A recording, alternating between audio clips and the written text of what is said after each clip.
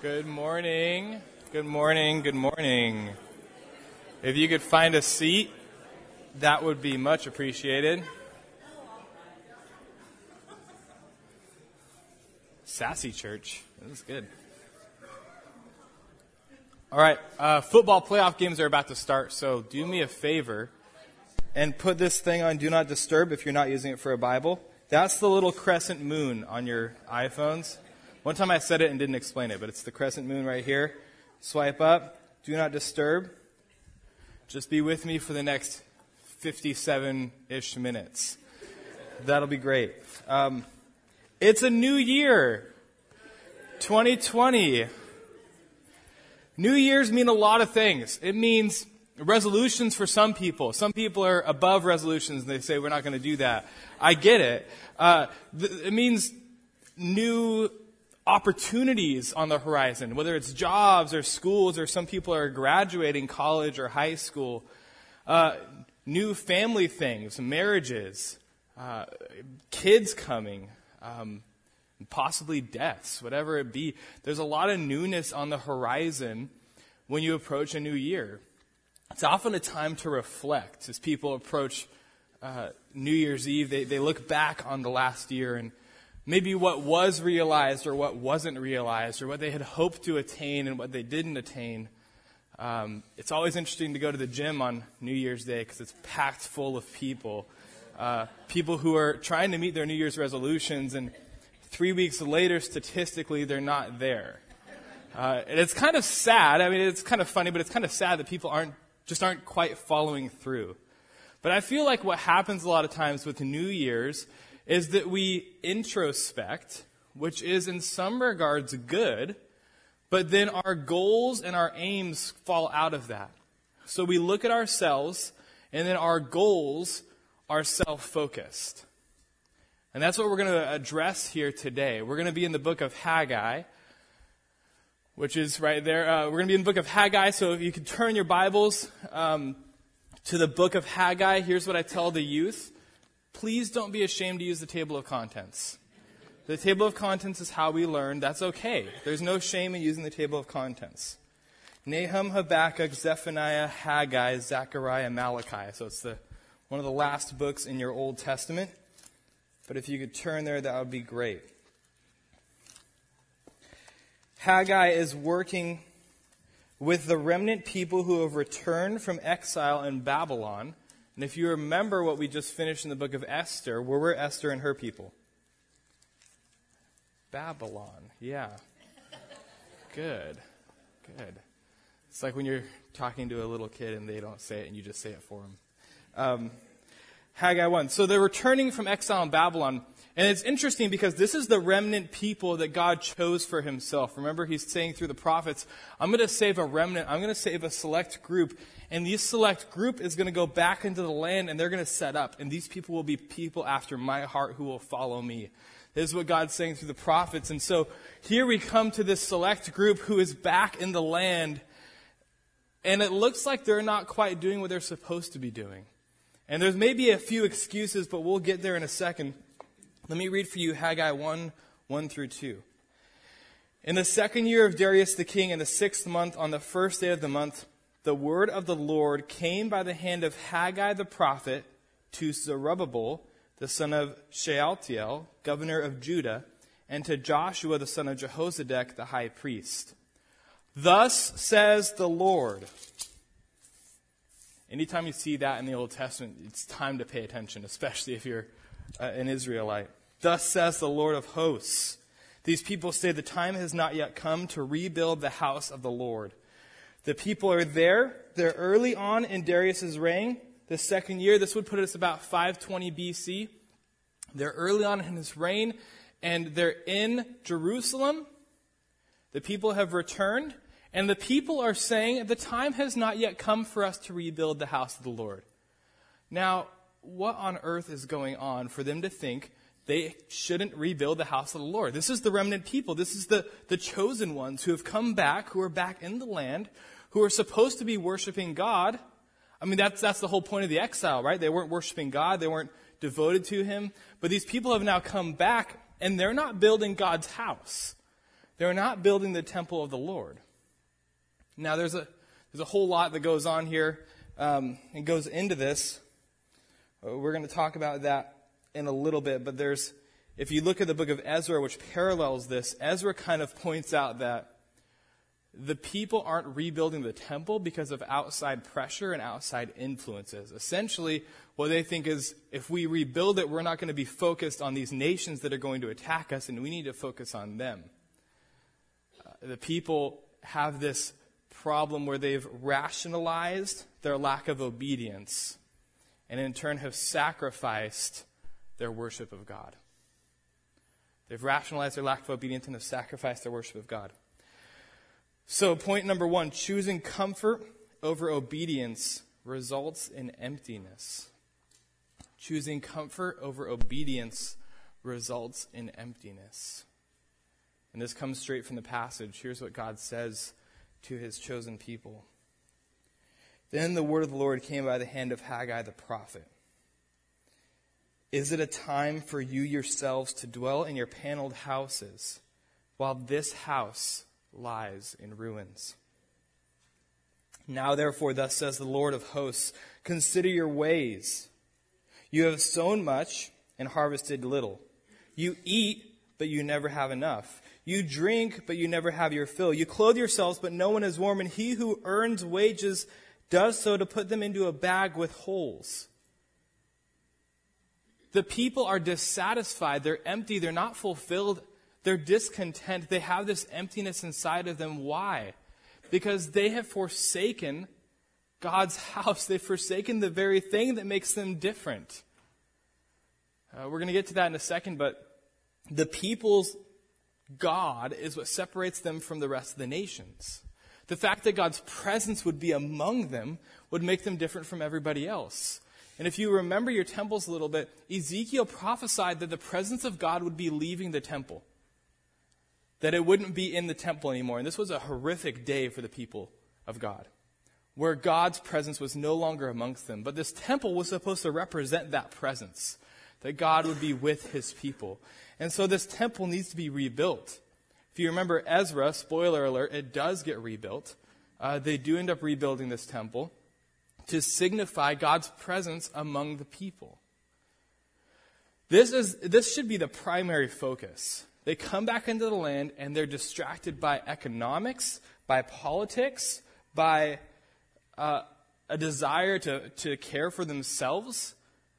And they've completely forgotten the presence of God in all of that. Does that sound familiar? I think sometimes it's easy for us to go through life where we have distraction after distraction, and we're so busy and there's so much happening, and we forget the thing that makes us different is that God should be at the center. That the presence of God should be in our midst. As Christians, we are indwelt by the Holy Spirit. In 1 Corinthians, we are called God's temple.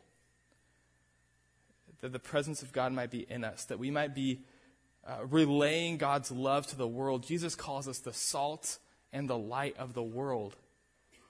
Shouldn't we be reflecting that to people? That was the problem here for the people in Haggai, is that they weren't reflecting that.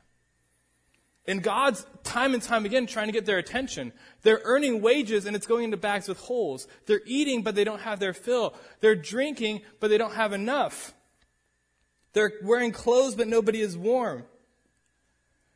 All these things, God's saying, wake up, look, wake up, look. Who do you go to for these things? Who gives you sustenance? Who gives you your fill? Who is enough for us? It's God.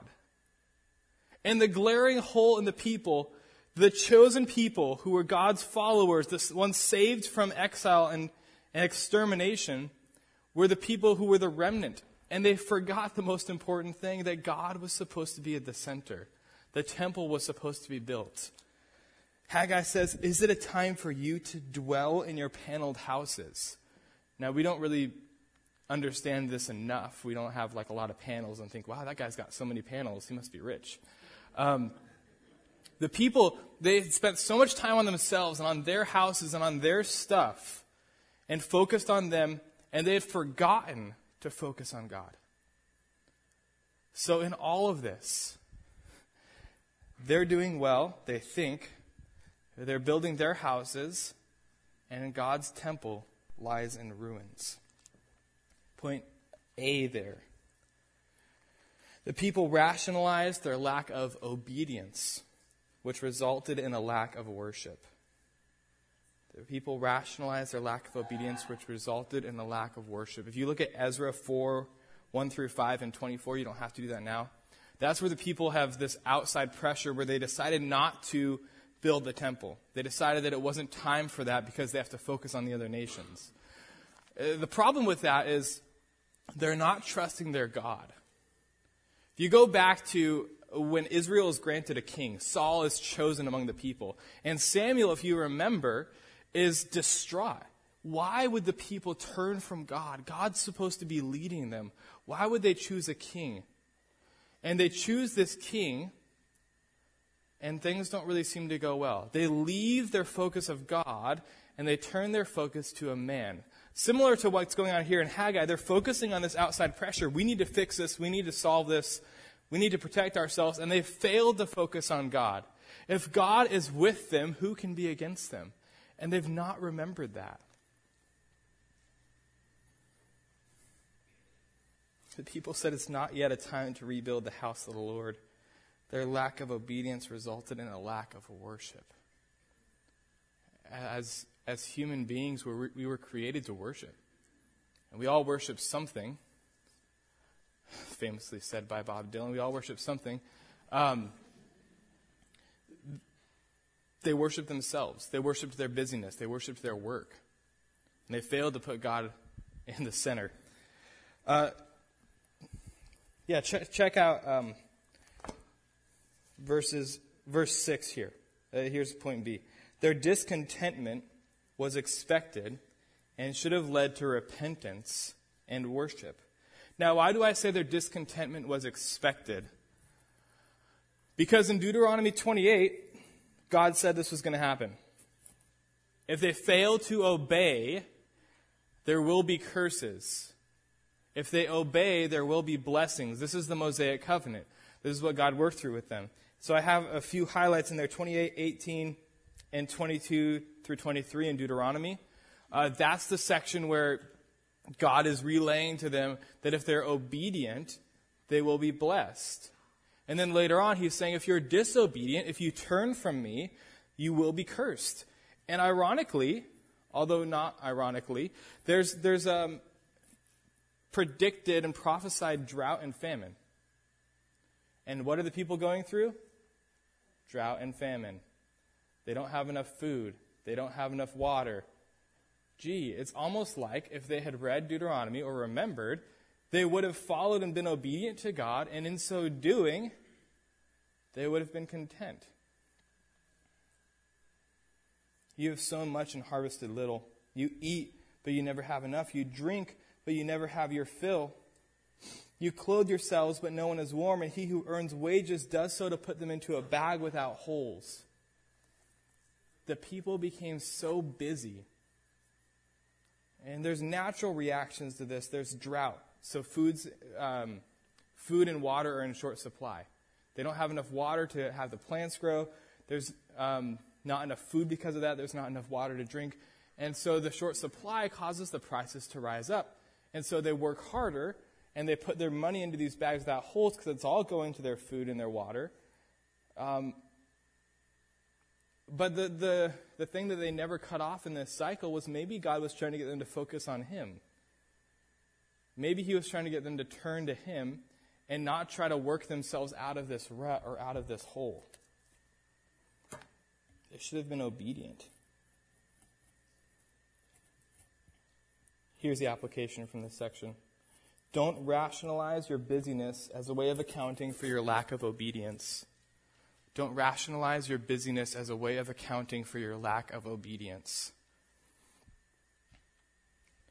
There's so many times in life, especially in Southern California, where we can be so busy with so many things. And this is something we like to talk to other people about, is how busy we are and how many things we have to do and what's on next and what we have to go to and do and how our work is. In all these situations, we can become so burdened by real things in life. But sometimes we can use that busyness to say, well, it's okay that I'm not being obedient in this season because I actually have a lot to do. The time that I hear this most often is when people say they don't have enough time to read their Bible. They don't have enough time to be in God's Word. That is using your busyness to rationalize your disobedience. I haven't been in prayer as much this week because I've been super busy, with finals coming up, or it's been a stressful season at work. I haven't had enough time to pray. Are you using your busyness to rationalize your disobedience? There's so many things in life that would continue to come up. There's not going to be a better season to be obedient. There's not going to be an easier time to worship God. In the middle of storms, in the middle of difficulties, that's when our worship, that's when our obedience needs to be a priority. We can't do things on our own strength. We can't do things alone. It'll never be enough. If you think forward to the New Testament, there's an interesting story where Jesus is in somebody's house, and her name is Martha, and she is busy with a lot of work. She's running around, she's setting the house, and she's trying to entertain the guests and be hospitable. And her sister Mary is nowhere to be found. But where is she? She's sitting at the feet of Jesus. And Martha comes up to Jesus and is like, "Can you tell my sister to help me? I'm so busy, there's so many things to do, and she's not helping." And Jesus says, "Martha, Martha, you are anxious and troubled about many things, but one thing is necessary. Mary has chosen the better portion." The feet of Jesus is where she sat. The presence of God was in her house, and she chose to sit with him instead of to be distracted by the busyness of life. See, Martha has an argument here a little bit where she can say there's things to do, there's a lot to get done, but in her busyness and her sense of trying to achieve everything, she forgot the most important thing, which was to sit at the feet of Jesus, which was to be in the presence of God. And she forgot it. She thought Mary was the one who was disobeying because she wasn't working. And Mary was the one who had chosen the better portion because she was sitting at the feet of Jesus in the presence of God. You see, nothing else in this world is worth it. Nothing else matters more than being in the presence of God. People in Haggai had kind of forgotten that. Forgotten to put the temple at the center.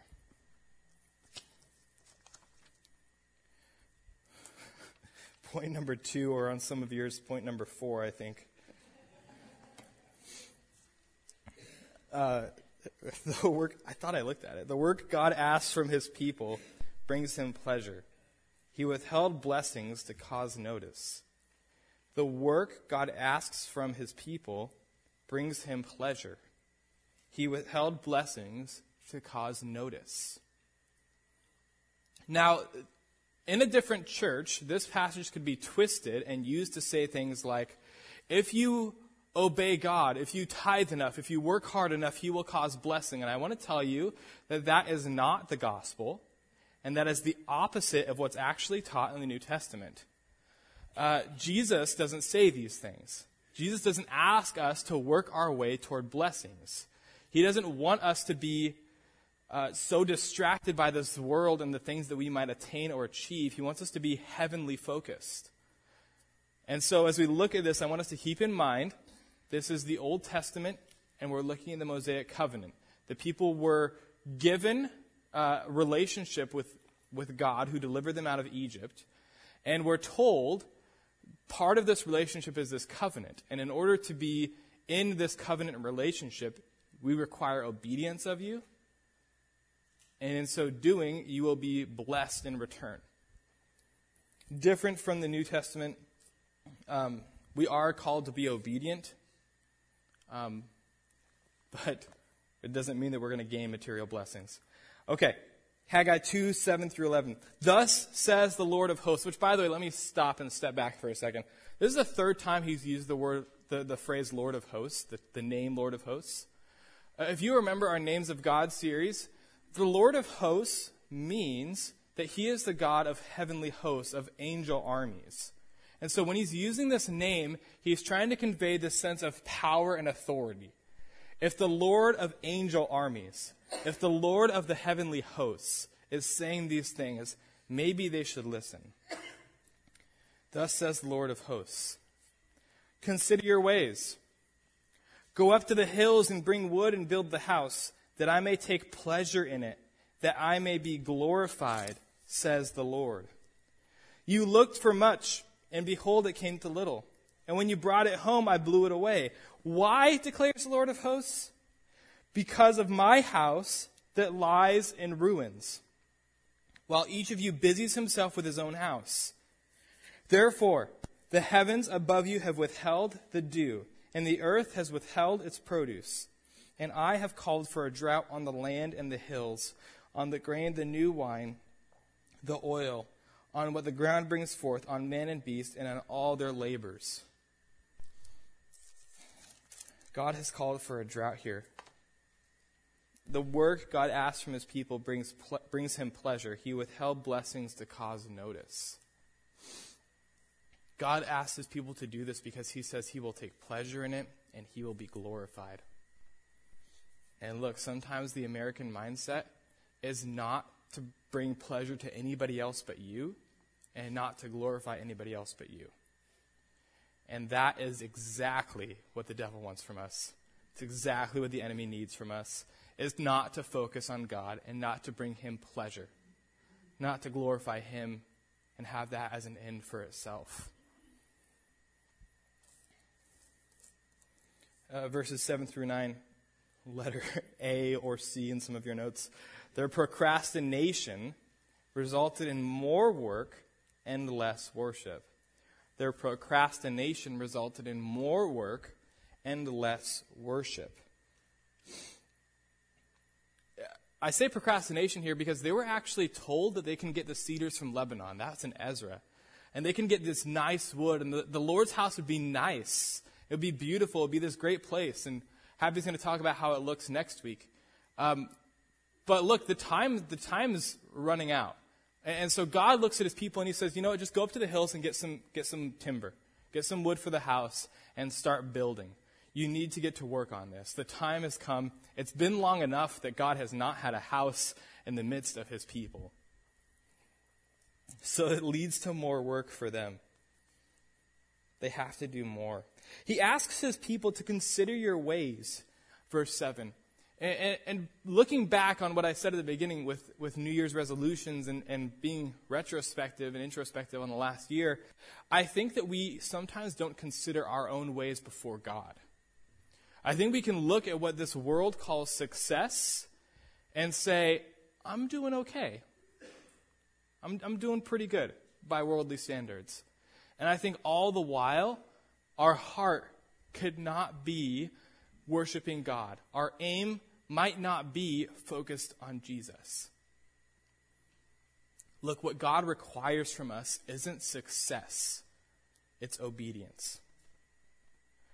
Sometimes we can get so bogged down by this world's standards and think, gee, I don't have it yet. I'm almost there, but I don't have this means of success. But what he's asked for us is obedience. That we follow him, that we submit to him, that we listen to what Jesus taught and said. That we pay close attention to Matthew 5 through 7 and say, Jesus, if this is what we're supposed to live like, I want to live like that. Obedience over success. The people had nice houses, they were working on it.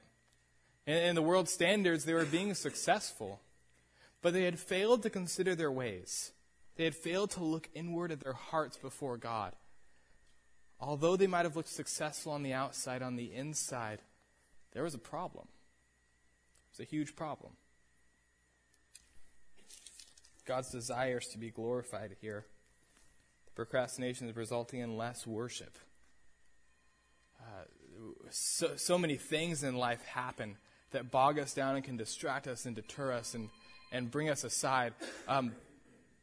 If we are heavenly focused, if we are anchored in the truth of who God is, that we desire to practice being in his presence every day, we find contentment and fulfillment in our work. We find procrastination less likely. We find our identity being fulfilled. The next point there, God causes physical emptiness to illustrate the spiritual barrenness of his people. God causes physical emptiness to illustrate the spiritual barrenness of his people. He's illustrating for them these things that you're lacking. It's not merely food. It's not merely water. It's not merely money. What you're actually empty in is your heart. Your worship of God. This is the remnant people, remember. They're supposed to be pointed toward God. They're supposed to be worshiping him. They're supposed to be following him. And they've left his house in ruins. Application here. Why do we postpone obedience? Is this the cause of our discontentment and anxiety? Is our lack of obedience the cause of our discontentment and our anxiety? Listen, it's easy for me to be up here and to say these things, and it's hard to put them into practice. And I think it's hard for all of us to put them into practice. These are things that we generally agree on. We're in church. Many of us identify as Christians. And so if we agree on these things, we need to be living them out.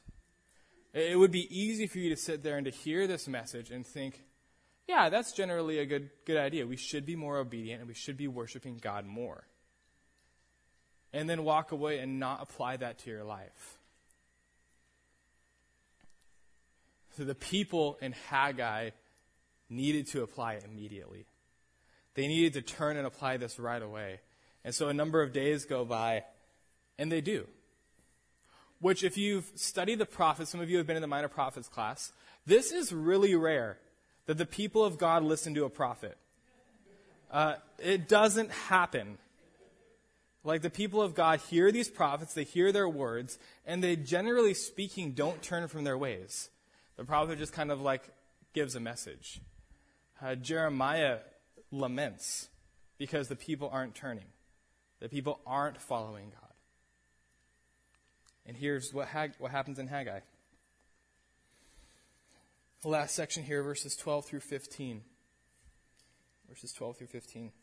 Then Zerubbabel, the son of Shealtiel, and Joshua, the son of Jehozadak, the high priest, with all the remnant of the people, obeyed the voice of the Lord their God and the words of Haggai the prophet, as the Lord their God had sent him. And the people feared the Lord. Then Haggai, the messenger of the Lord, spoke to the people with the Lord's message. I am with you, declares the Lord. The Lord stirred up the spirit of Zerubbabel, the son of Shealtiel, governor of Judah, and the spirit of Joshua, the son of Jehozadak, the high priest, and the spirit of all, the remnant of the people. And they came and worked on the house of the Lord of hosts, their God, on the 24th day of the month, in the 6th month, in the 2nd year of Darius the king. The people turn and they start worshiping God. They work on God's house. Number 3 here. God does not call his people to obedience just to leave them, but he is with them and moves them. God does not call his people to obedience just to leave them, but he is with them and he moves them. This is a hard concept, I think, that sometimes we don't grasp enough. That God calls us and asks us to do things. Talk to that person. Work here. Serve in this ministry. Be a part of this church. Be faithfully present in your family. Whatever it may be, God calls us to do these things. And sometimes we think, cool, God, I'll do that. And we turn and we try to do it on our own works. And we try to do it by ourselves. And we think, if I work hard enough, if I do this well enough, I'll get this done and I'll achieve it. But God doesn't call us to actions just to leave us. God doesn't bring us to a point and says, good luck, you figure that out, buddy. You got it. No, God calls us to this point, and like Jesus tells the disciples, and like Haggai tells his people here, I am with you. I am with you. And Paul says in Romans, if God is for us, then who can be against us? God's people are defined by this difference. Did I put it in there? I put it in point A, Exodus 33, 15 through 16. The difference of the people of God is that God, Yahweh, the creator of the world, the one who breathed life into dust and made it a man, is with you. The Spirit of him who raised Christ from the dead indwells you. So you don't go through life alone. You don't go through life thinking, I need to work hard and be obedient. I need to achieve this. I need to be successful here on your own works or on your own accord. No, God is with you. So God calls his people to do this thing, and it's a big task to build the temple. If you've read through Exodus, you see how the tabernacle is built. There's a lot of details that goes into this. The temple, also very intense, very many details, but God doesn't call them to do this alone. He says, I am with you. He says, I am with you. Letter A there. God's divine presence moves among his obedient people. God's divine presence moves among his obedient people. So he tells them, I am with you. And then there's this cool phrase here. Verse 14, the Lord stirred up the spirit of Zerubbabel and the spirit of Joshua, the spirit of Jehozadak, it's the son of Jehozadak, and the spirit of all the remnant people. He stirs up their spirits. Another way of saying this is he moved their hearts. He changed their focus. He gave them the ability to do these things. So God is causing his people to move to action. All they did was say, we will do this. We will obey the voice of the Lord. And God moves. God says, I am with you. And he stirs the people up to be able to do these things, to be able to move in these ways. He is with his people, and now they're moving to action. His divine presence moves among his obedient children. I put in that header point, number 3, Philippians 1:6. And many of you who've either been in Awana or have memorized this verse at some point in your lives know that it says this, that I'm confident of this, that he who began a good work in you will carry it on until completion in the day of Christ Jesus our Lord. That if God begins something, he is going to finish it. We can be confident of that. Paul says that while in jail to the church in Philippi, that he is confident that God will finish his work.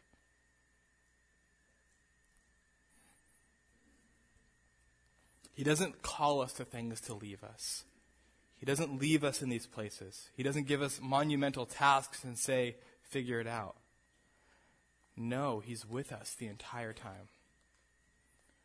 Let me take this a step further. Every situation in your life, if you are a follower of God, has been placed there by him for his purposes, for his glory. And I know there's a lot of difficult situations in this room. And I know that's a hard one sometimes to believe and wrestle through and be with, but I can tell you confidently that in all those situations that God's presence is with you. That you're not going through things alone. That as difficult as things might be, your circumstances, family, sickness, whatever it is, that in the middle of all of that, in the middle of the storm, you're not standing alone. Especially if you are a follower of Christ, his Spirit indwells you. The Holy Spirit is in you. And the Bible says that even when we don't know the words to pray, he intercedes with groanings on our behalf too wonderful for words. So in those times where you're so weighed down by circumstances, whatever it is, and you might not be able to find the words, but all you can say is, God, help me. The Spirit intercedes with groanings on our behalf, too wonderful for words. God's divine presence is with his obedient children.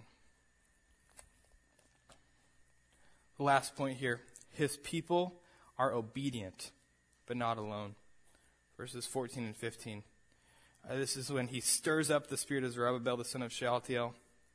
In verse 15, on the 24th day of the month, in the 6th month, in the 2nd year of Darius the king, this work began. Next week, Pastor Andrew is going to teach, and we're going to see how this work finishes. I want to tell you a little bit of the end of this story. This temple is rebuilt. Ezekiel had prophesied that the presence of God had left the temple. The temple's rebuilt, and the presence of God does not re-enter the temple. And that's a sad day. The presence of God is not among his people. It's not in the midst of them. A few hundred years go by, and a child walks in with his family, and the presence of God re-enters the temple because Jesus is there. Because God did not forget his people. He remembered, and he sent his Son to enter into their brokenness, to enter into their difficulty.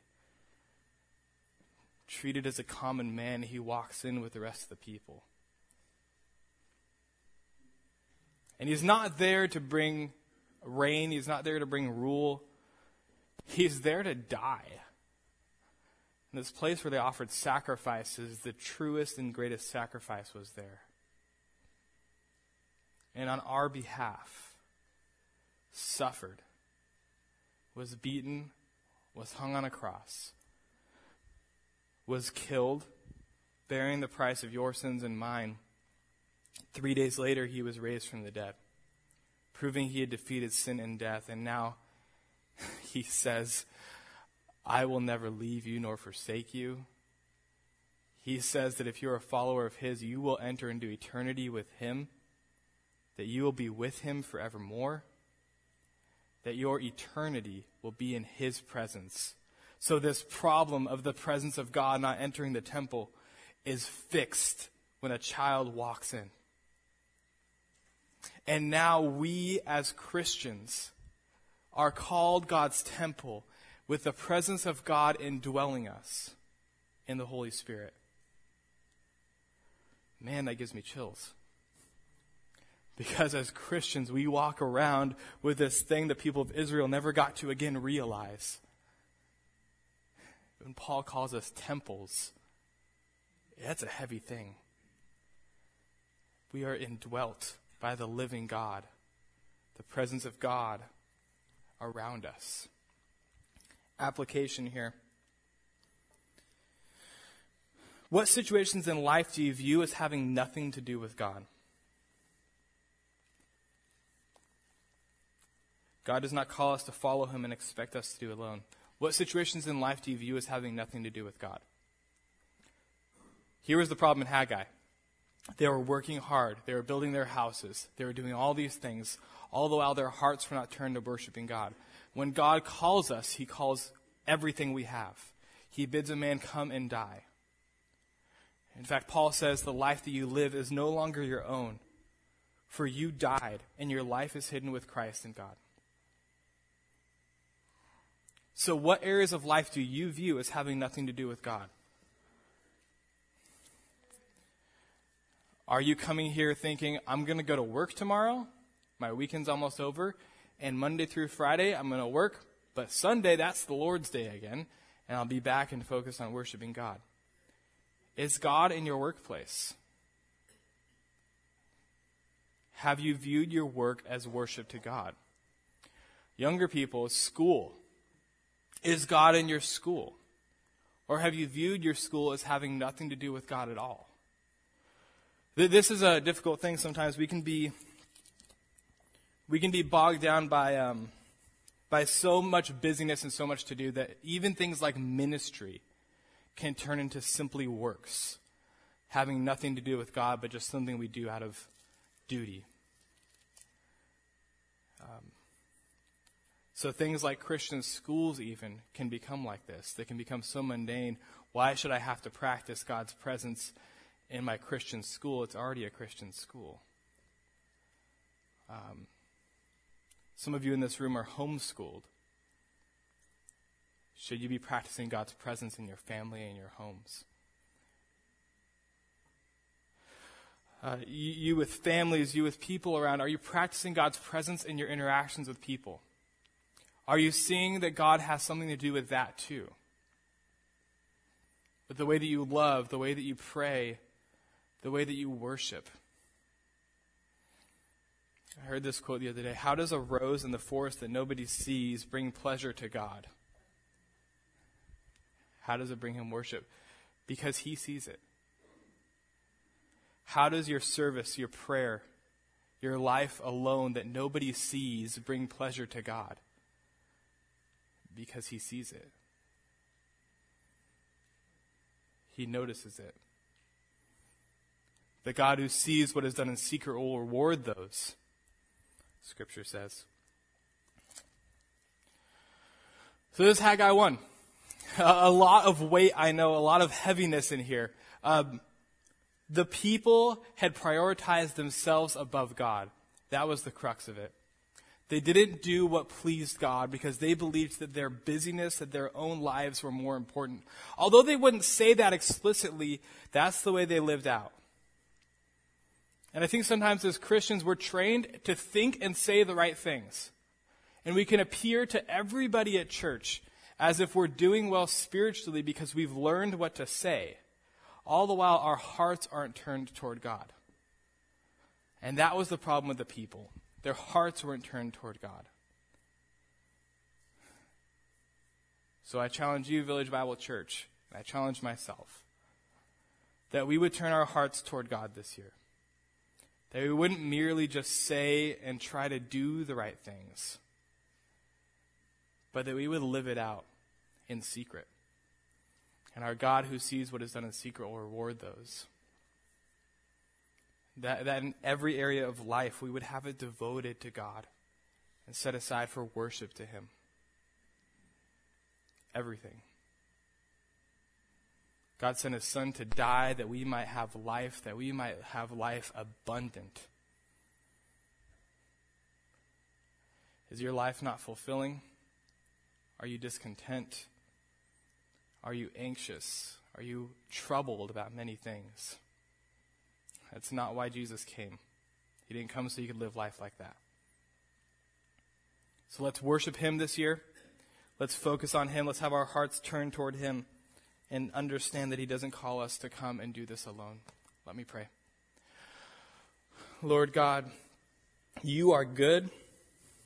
We know that. Lord, help us all to repent and turn back to you if there are things in our life that we are doing that aren't worshiping and glorifying you. Lord, that we would focus on your house, on your presence, understanding that our worship of you should be a priority, and that you don't call us to do these things alone, but you are with us. Lord, be with all of us this year. Help us to bring you glory in Jesus' name.